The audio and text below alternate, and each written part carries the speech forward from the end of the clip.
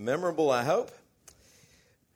In the South, when we were going over to have Christmas dinner with Grandma or whoever, we usually bring something with us, potato salad or banana pudding, and we just put it all together and eat. Did you hear about the lady in Great Britain, a grandmother who had fed the family for years and years, taking care of everything, and she started a new tradition this year. She started to charge everyone $45 a head. And I don't know that made her real popular, but I think she got her point across. Our scripture this morning is found in the book of James in the 4th chapter. And we're going to be looking at verses 13 through 17. Would you stand with me as we read the Word of God? Now listen, you who say, today or tomorrow we will go to this or that city, spend a year there, carry on business, and make money.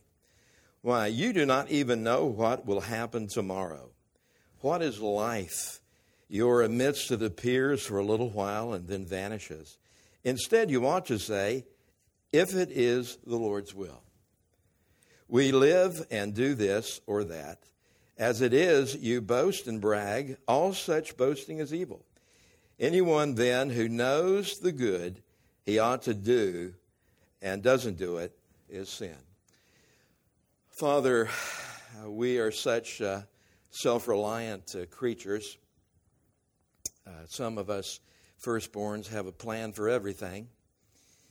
But Lord, in reading this scripture, we recognize that we don't even know exactly what tomorrow holds. But we want to rejoice in the day knowing that you hold time. You see past, present, and future. In the midst of that grand and divine view, you see us and you know us by name. And I would pray today for your church that you would encourage and, Lord, equip for the work of ministry. In Jesus' name we pray. Amen. Thank you. You may be seated.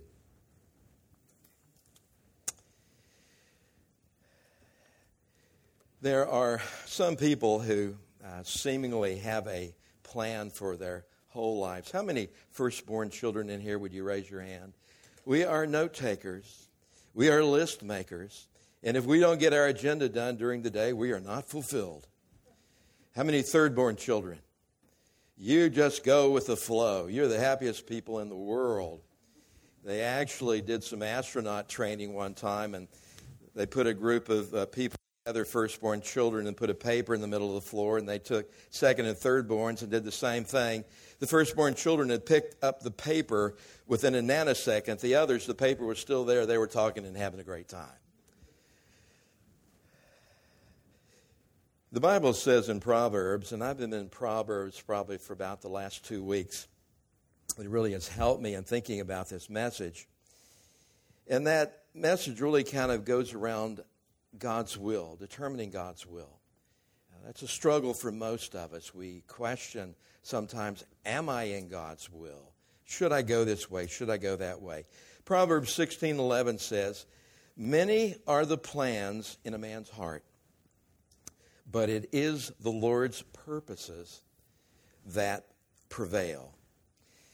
There are people on the other end of the spectrum that are not planners, and planning is important. I believe it's important to have a vision. I think it's important to know where we're going from here. But there are some people that are so paralyzed with fear today that they're not willing to step out in faith. And everything seemingly has to be comfortable around them before they take that step. And we can get paralyzed in fear and inactivity. And really, when it comes down to it, we just really don't trust God. I really don't know, God, if you're in this, or, I think I'll just wait. It's like the fellow who fell off of the cliff, and he was hanging on by a branch, and he was screaming, someone help me, please. And all of a sudden, there was a voice of God that said, let go, my child. And the guy replied, is there anybody else up there? Sometimes God says, let go. And we rationalize, well, if I let go, it's not safe. Everything that I have seen in life of major movements of God have not been safe. Taking smaller congregations and seeing larger vision. And how do we get there? Where do you want us to be, Lord? How do we affect the community? It's very, very important. And many times those steps weren't logical or practical. But, God doesn't necessarily work off of logic, does he? He's asked people in Scripture to do some things that are almost pretty crazy. James talks about a enduring faith. Some people don't particularly like the book of James because he's in our face. He actually gives us some do's and don'ts. And we don't necessarily like to be told what to do, but he's there, and he wants us to have a constant faith, an abiding faith, resting on God's guidance for our present and for our future. As a leader in the Church of Jerusalem, he had to deal with many issues, and one that he was dealing with was the scattered Jewish Christians that had scattered amongst 12 tribes.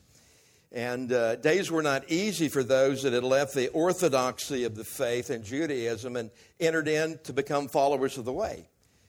They lost their inheritance, they lost their comfort, they lost family. And he's talking to a people that are probably questioning, did I really make the right decision?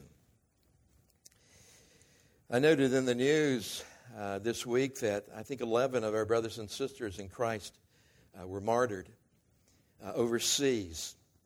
And we're recognizing that persecution is rising within the world against Christianity. It's interesting.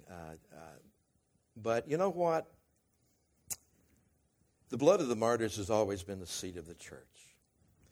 And God drives us out of comfort into his arms many times, recognizing no matter how we try to protect ourselves, it all is just not going to work in that rabbit hole. We need divine protection. We need divine providence. And James warns about friendship with the world. And as John also in 1 John says, do not love the world or anything in the world. If anyone loves the world, the love of the Father is not in him. I know there's a gospel of prosperity, and if you come to Christ, everything is going to come up roses. But that's not the faith I read about in the New Testament. It's the faith of, come follow me and I'll make you fishers of men. Or as Dietrich Bonhoeffer said, grace is costly. When Christ calls a man, he bids him come and die. So in that sense, I'm excited because persecution drives us out of the foxhole into the world to season the world. Every once in a while, and if you hear about the northern part of the city burning down, I'm burning these days, and every once in a while, sparks, I'll kind of hit something and sparks go all different direction. And what happens when that sparks go all different direction in the woods? You can catch fire pretty quick. One time I was clearing land in the Appalachian chain. I had property up there and it got away from me and it went 360 in all directions. And I saw the headlines in the Winston-Salem Journal, Minister burns down Blue Ridge Parkway. But as sometimes we are pressured, the church scatters. And that's what happened in Jerusalem. It was God's plan. They could have clumped in Jerusalem and had the first church of Jerusalem. But God wants us to be salt and light and perfume in society. So James directly addresses trials and testing. And he encourages, and I want to encourage you this morning. 2019 has been a difficult year for some of you. I pray for you. When I hear prayer requests and our prayer times, or when I hear you speak, I pray for you. And some of you have been through incredible issues this year that you have no idea in the world why God was doing that. But let me ask you a question as you sit here today. As you look back on 2019, has God been faithful? Has God been faithful? Yes, he's been faithful. Trials, hardship, James would say, are not empty. The writer of Hebrews says, no chastening for the present seem to be joyous, but grievous. Neverward, afterwards it leadeth to the peaceable fruit of righteousness unto them that are exercised. James says, trials and testing have purpose. Purpose is to produce perseverance. Some of my greatest hurts in life are those that have walked with me that once followed Christ. Mark, that didn't persevere, that fell by the way and fell into sin because something happened and it embittered their spirit. Someone of the faith hurt them and they became embittered. But James is saying these things have purpose. They produce perseverance, maturity, wisdom. Wisdom which is full of mercy, good fruit, impartial, and sincere. So good fruit many times comes through the refiner's fire, the strain of it all. We're living in an information world, and my favorite conversations during a day is, hello, Google. And I learned a lot of things. I woke up this morning and said, okay, Google, who won the Clemson game last night? And so I got the information. I went to bed. I was too tired to watch the end of it. And we're information driven. But yet in the midst of all the information and all the facts and on the flurry of things going around us, we are starved for wisdom. Where have all the wise people gone? Those voices in history. We need wisdom like never before. And James says, well, if you don't have it, you need to ask for it. When I was a young fellow starting out ministry, I was never the brightest bulb on the block. I was a C student and suffered through school and wanted to be an athlete and care less about advancing myself academically. But when I got into ministry, I learned one thing, and particularly for those that are moving into eldership, deacons, different things. It is imperative that you pray for wisdom. You need it. And you'll need it momentarily. And God will grant it if you will open yourself up to it. James further cautions to be quick to listen, slow to speak, slow to anger. How many of you admit to watching cable news? Put your hands up. Okay, yeah. I don't care what station you listen to on cable news.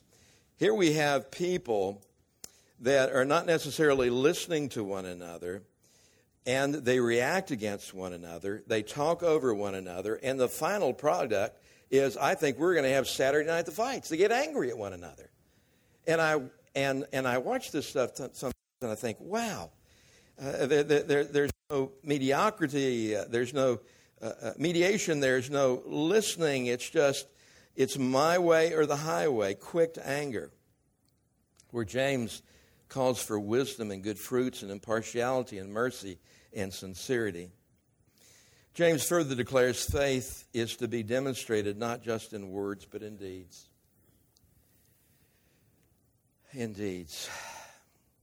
Sometimes we think deeds are grandiose things. They're really not. It's just, I pray for people when I pass them sometimes on the highway that are broken down or whatever. On occasion I'll stop, but looking for opportunities to be salt and light, to be the perfume of Christ during our life is very important. James next says, it is good you believe in God, but even the demons believe. I believe in God.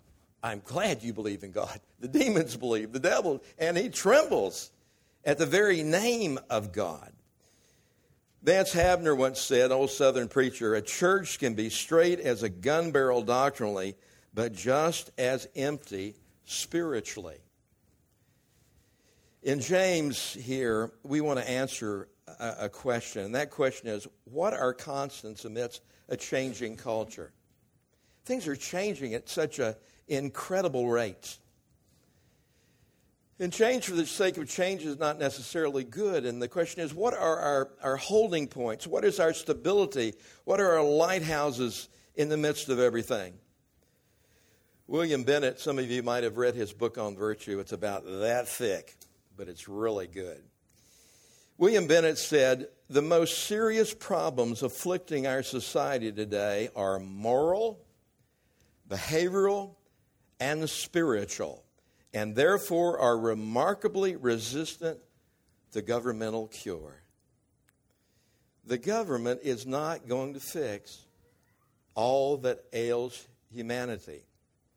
Some of the most fearful words people hear are, "We're here from the government to help you." Secular man, by large today, when he looks at the church, and in the last 13 years, I worked in the secular world as a corporate chaplain out amongst many different businesses and people all the way from welders up to executives. And I began to recognize that a lot of people see the church as irrelevant today. What has God ever done for me? Or I know that guy over there on lathe number 1, he's a deacon in such and such a church. He's having an affair on his wife. So they see the church as irrelevant and culturally irrelevant. And James is really pressing us to the reality that we need to care for those without clothing. We need to help people with their daily food. We need to care for orphans and widows. We need to take our theology and translate it into good deeds. You say, "Well, I can't work my way to salvation." I'm not saying that. But a product of being changed by God should be demonstrating obedience out of love. I pastored a church in southern Florida that was on Dixie Highway. And all the transients would pour down, particularly during the winter. And I used to prejudge people that would knock on the door. You know, they're dirty. Sometimes they didn't smell well. Till I began to talk with these people and sit down and feed them. We would feed them. I learned not to give them money because they'd go down to the bar next door. But I began to hear stories of people that were once executives in IBM.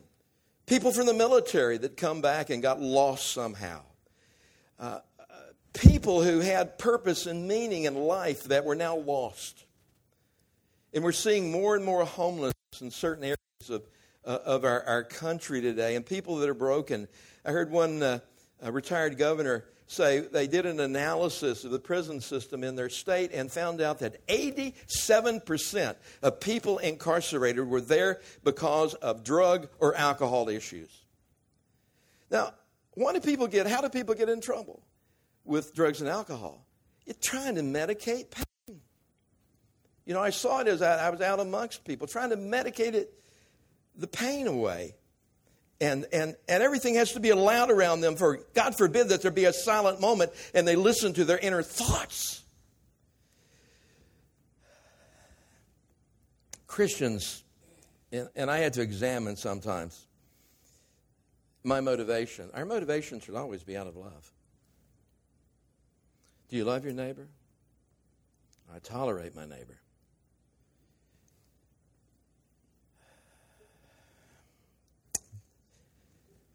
Am I motivated because God loves me, and out of that love I can love others? Governments are ordained by God.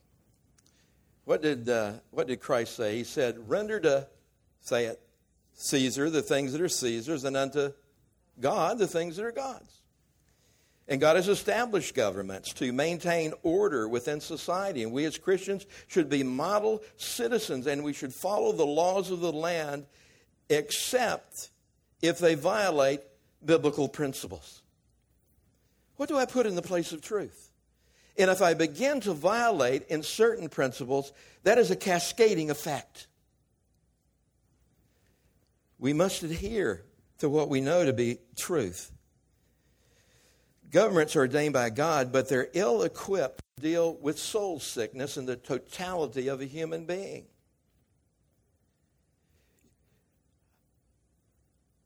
People need ultimate change.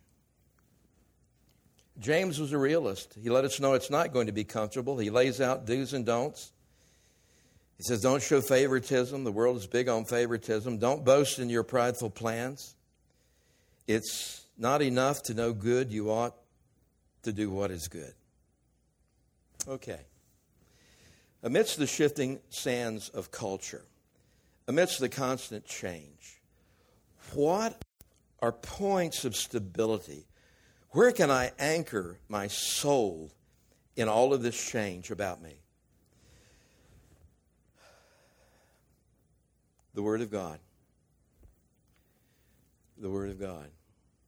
Do you know how blessed we are to have this? I don't know how many times I've been through it. I'm going to look here. I'm in my 41st time through this year. I have just begun to grasp a little bit of this book. But not only grasping it intellectually, but then translating and applying it in practical cases. How does this apply? 82% of Americans who read their Bible on a regular basis, 82%, describe themselves as at peace. I was in a conversation with Jehovah's Witness the other day. I don't avoid Jehovah's Witnesses. I'd love to talk to Jehovah's Witnesses. And her first question was to me, do you want to know how to find happiness? And I said, ma'am, I'm really not concerned about happiness. That's like birthday cake. It's a quick jolt and you're over with it. But let me tell you how I found peace.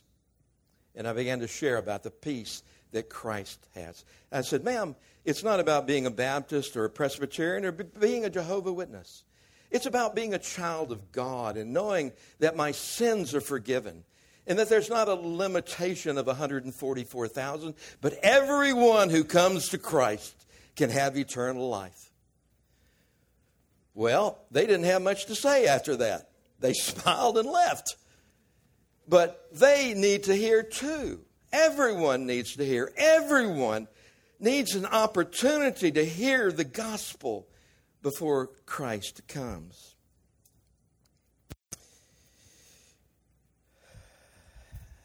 Again, and I'll admit a fault, I listened to too much news. I got in that habit of being a chaplain. I had to be informed about what was going on and talk on a number of different subjects with people. But I've got to tell you, sometimes as I watch the news, what does the news do to you ultimately? We need to be informed. It begins to pull from you emotionally.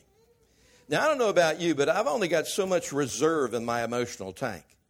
And if I listen to too many talking heads too long, my tank can go low. Poor Melissa suffers through it. She'll walk through the room sometime and she just takes the deep sigh. And I go, oh, this is affecting her too. And I was in one of those funks of recent with everything going on. And it's just a mess. And I needed something from the Lord. And I was in Proverbs, and that day as my spirit was struggling, as I had put myself in a position to empty myself emotionally, the Lord brought me in my daily reading to this. Psalm 37. Do not fret because of evil men, or be envious of those who do wrong. For like the grass, they will soon wither. Trust in the Lord. Do good. Commit your way to the Lord. Trust Him. Refrain from anger and turn from wrath. Do not fret. It leads to evil. You know what that did for me, Will? That just gave my battery a charge. And I said, it is so true throughout history. It is the same. Nations come and nations go, and powerful figures rise and powerful figures demise, but the kingdom of God is an everlasting kingdom.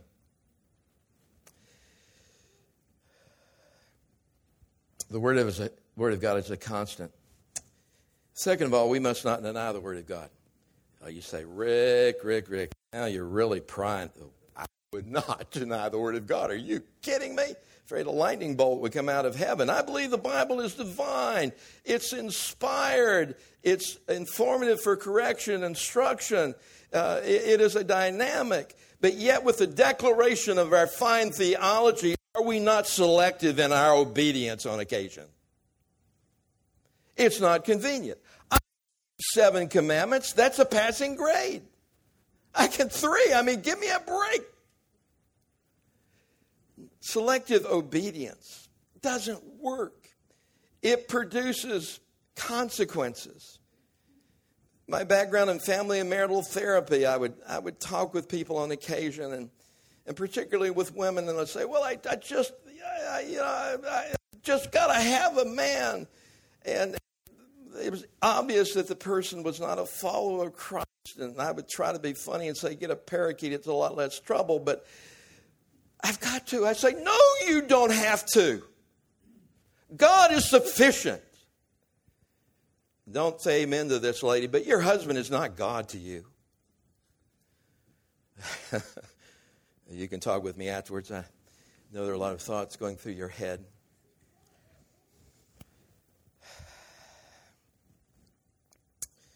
The Word of God. And then second, there's the worship of God. Everyone worships something or someone. Everyone, even though they say they don't. Look at the time they spend, look at the checkbook, and you can get a determination of what is central in our lives. Worship also is not restricted to a certain place or a certain time. When the general public says we're going to worship, by large, what are they saying? They're going where? They're going to church. They're going to a service.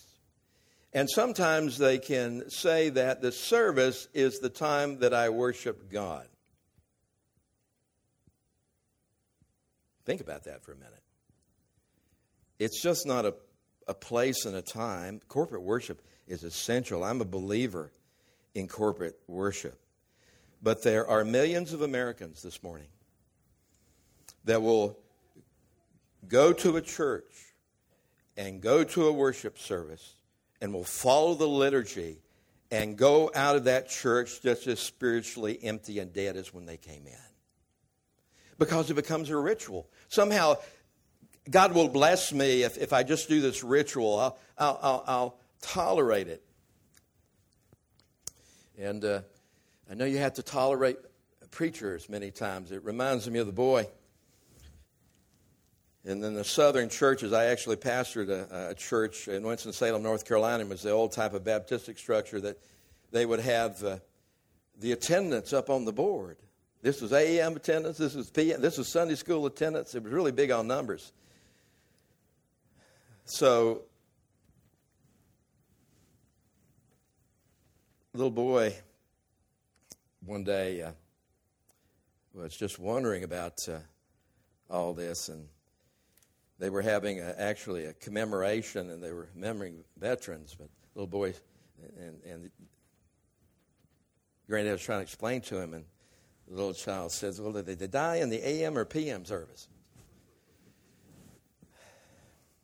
You know, it can be tough sometimes. But worship is not restricted to a place.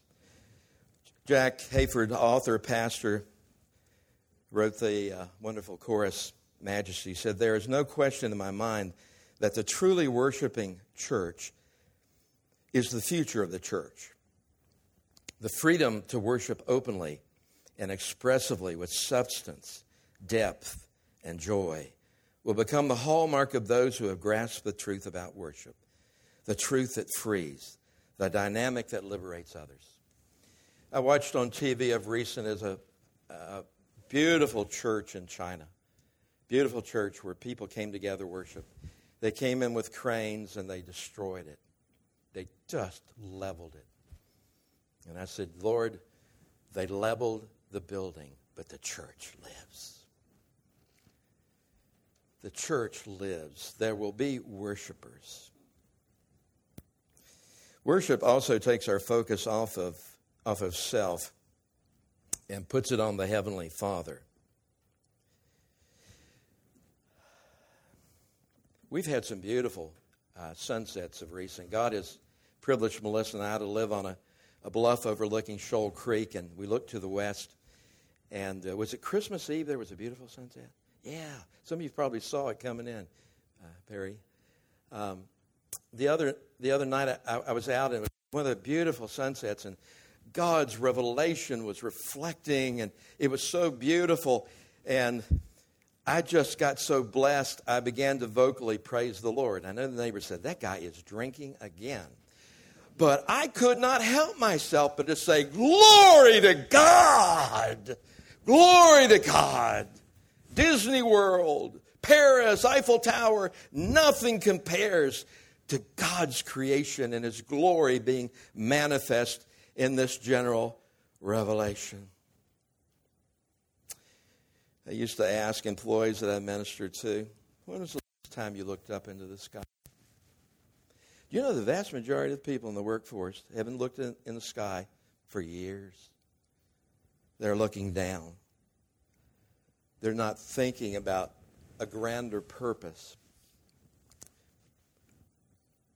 The theme is, I owe, so off to work I go. 75% of the people in the workforce don't like what they do. They need to know that there is a higher purpose, that there is a God who is present. I'm a person of order. I like order. But, and we plan worship, there needs to be preparation. There needs to be prayer. Our music here is worshipful. It's wonderful. It's blended. It's unusual. And we plan it. But would it not be all right for the Holy Spirit on a Sunday to change our structure for a few moments? I have been in on those occasions where there have been a praying people saying, Lord, we want more than normal. We want you to have liberty. We want you to show up. And this doesn't happen real regularly. There have been occasions in my life I've got up to preach, Mark, and I have my message before me, and the Lord just told me, I do not want you. I don't care how prepared, how many points you've got on it, how you've got the poem and the joke. This is what I want you to say today. I say, are you kidding me? I'm a firstborn child. I need to have structure. But I have watched the Holy Spirit show up. And it's a wonderful thing. And I've been in worship services, community worship services, where God has showed up and it was something unusual. The presence of God was palpable. Once experiencing these things, I long for the presence of God in such power to be revealed again. I'm not content for normality. Some of the most worshipful times, as I said, are times that I just observed God working.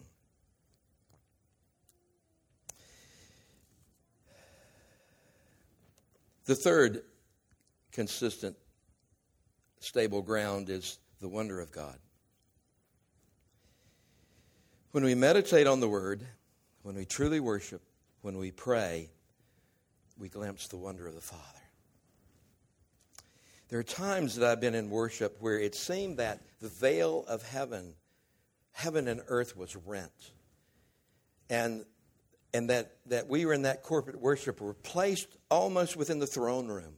It's almost as if I could sense the angels singing and the celestial beings saying, holy, holy, holy is the Lord God Almighty. And in some of those times, the safest place I found was on my face.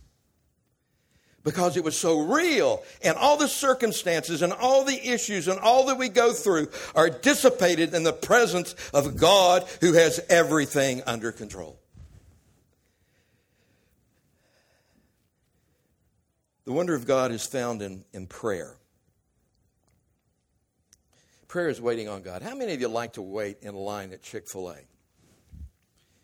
Always when I get to the bank and I'm in the drive-thru, I decide I'm going to be smart and go to the next lane. Don't do that. It never works. God is trying to teach me patience. Waiting is not easy. But let me tell you this. You might be waiting for that life's mate.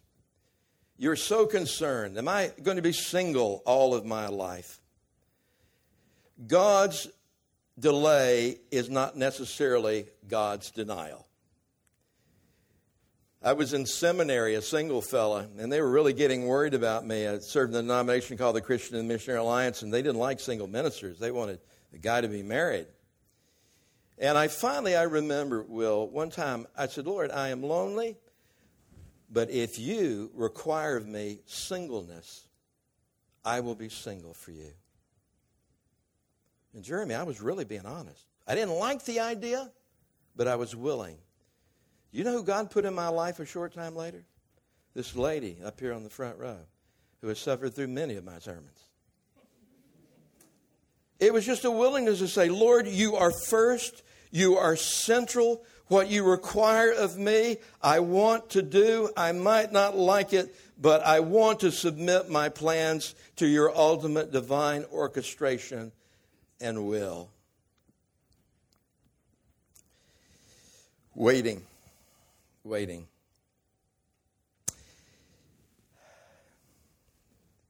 My prayers have changed through the years, particularly last year and a half, in former years, 43 years of ministry, being busy 24/7. God has put me in a waiting period here in the Shoals. But it's been one of the most exciting times of my life because it has put me back to the first work of any Christian in any church. You know what the first work is? Prayer. Nothing great comes outside of prayer. Praying figures. People that are desperate before God. Not too many years ago, Keith, I read in Scripture, you remember Samuel when he was a little boy. Who was his mentor? You remember who Samuel's mentor was there? Was it Eli? Yeah, in the temple. And one night the little guy was sleeping and he heard someone say, Samuel. I tried to use my Ten Commandment voice there, but that didn't work. Samuel. He probably said, Samuel. He popped up, ran to Eli. Yes, I'm right here. Well, this happened a number of times, so finally Eli recognized it wasn't a day and time where they were getting many visions from the Lord or hearing from the Lord, but he recognized that the Lord was trying to speak to this young boy, and he said, when you go back, if you hear that again, you say, speak, Lord, your servant is listening. I think it's so dynamic. The voice came again. He didn't say, hey, you. He said, Samuel, speak, Lord. Your servant is listening. And God spoke. When I first did that a few times, I was scared to God might answer me. I said, is it going to be like the Ten Commandments? And wow, is this weird? I told the Lord, is this really weird? Well, it's in Scripture. And I do that not real often. Occasionally. And you know what happens? Different things. Sometimes it's like a neon sign of Scripture goes across my mind. And God is speaking to me through His Word. Other times it's an unusual sense of peace. Because many times when I do that are times of darkness and times that I cannot see God. I cannot feel God. I'm not experiencing God. And God's peace will flood in to say, Rick, even in old age, I will sustain you. I will carry you. I will sustain you. Even until old age.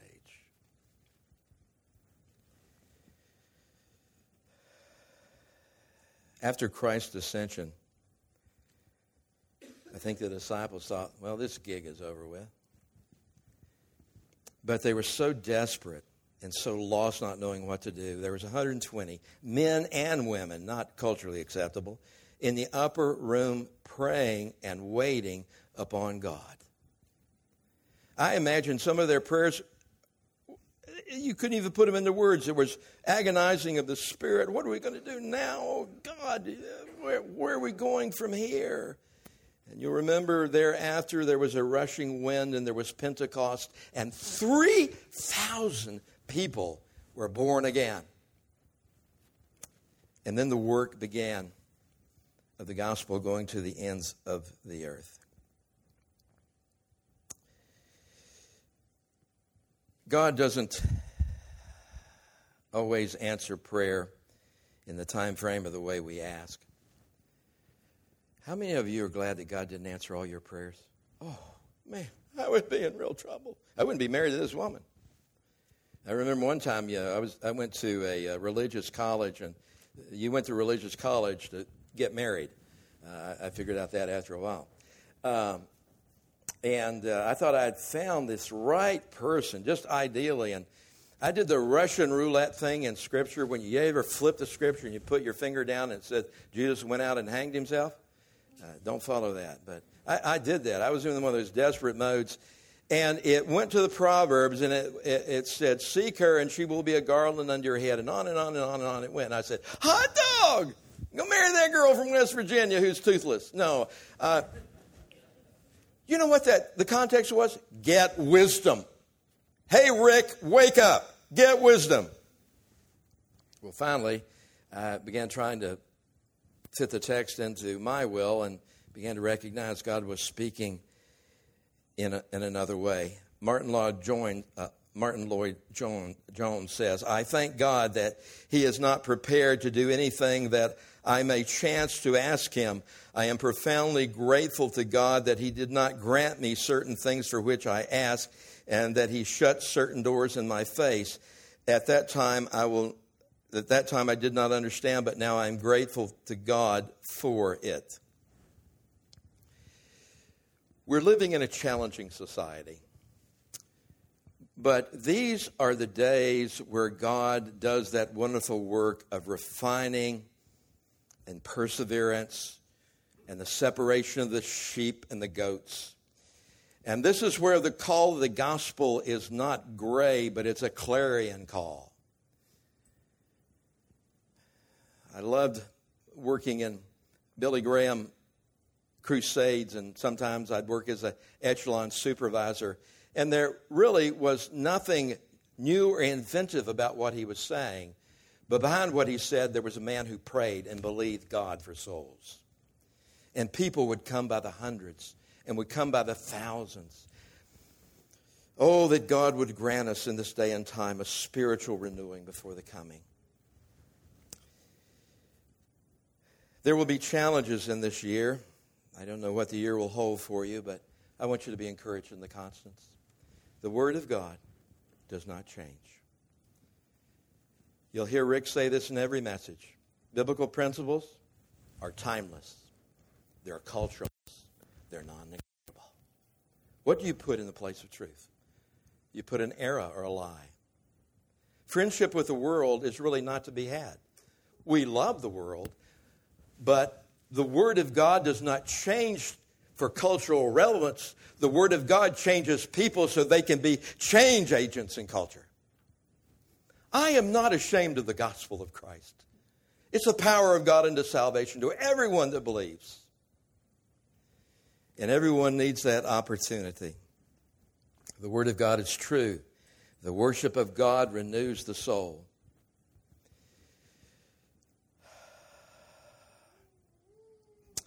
We recreate today. We need to recreate. But my dear friends, you will only find soul rest in the Word and in worship. Your mate will not understand the depths of your heart, but God does, and God knows. Always think about the wonder of the Almighty. And remember that He loves us and has a plan and purpose for us. James would want me to conclude with these words. 5:8. You too, be patient. Stand firm, because the Lord's coming is near. Listen for the hoofbeats of Armageddon.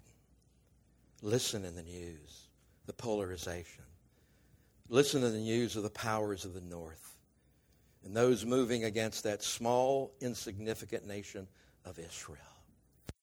The love of many is waxing cold. But in the midst of all of this, the church has lived with the recognition of the imminence of the coming of Christ. There were days and times that I used to say, God, please don't send your son until I get through college. Don't send your son until I get married, till I have children, till I have grandchildren. God is not concerned with that plan in your life, when his purpose and time comes, he's going to lean over and say, son, it's time. And the skies will be rent, and Christ will return. Not as the babe of Bethlehem, but the Lion of Judah, King of kings and Lord of lords. Glory to his name. Let's pray together. Father, thank you for this people. Thank you for this place. You are doing an unusual thing here, Lord. Thank you for a shepherd that faithfully preaches the word of God. And God, thank you for people that work on the Connect people. Will and music and sound and all these different people that blend together to make this a place where people can come and worship, a place where people can come and find you. Encourage us in these moments. May we take these truths with us. And all God's people said, amen.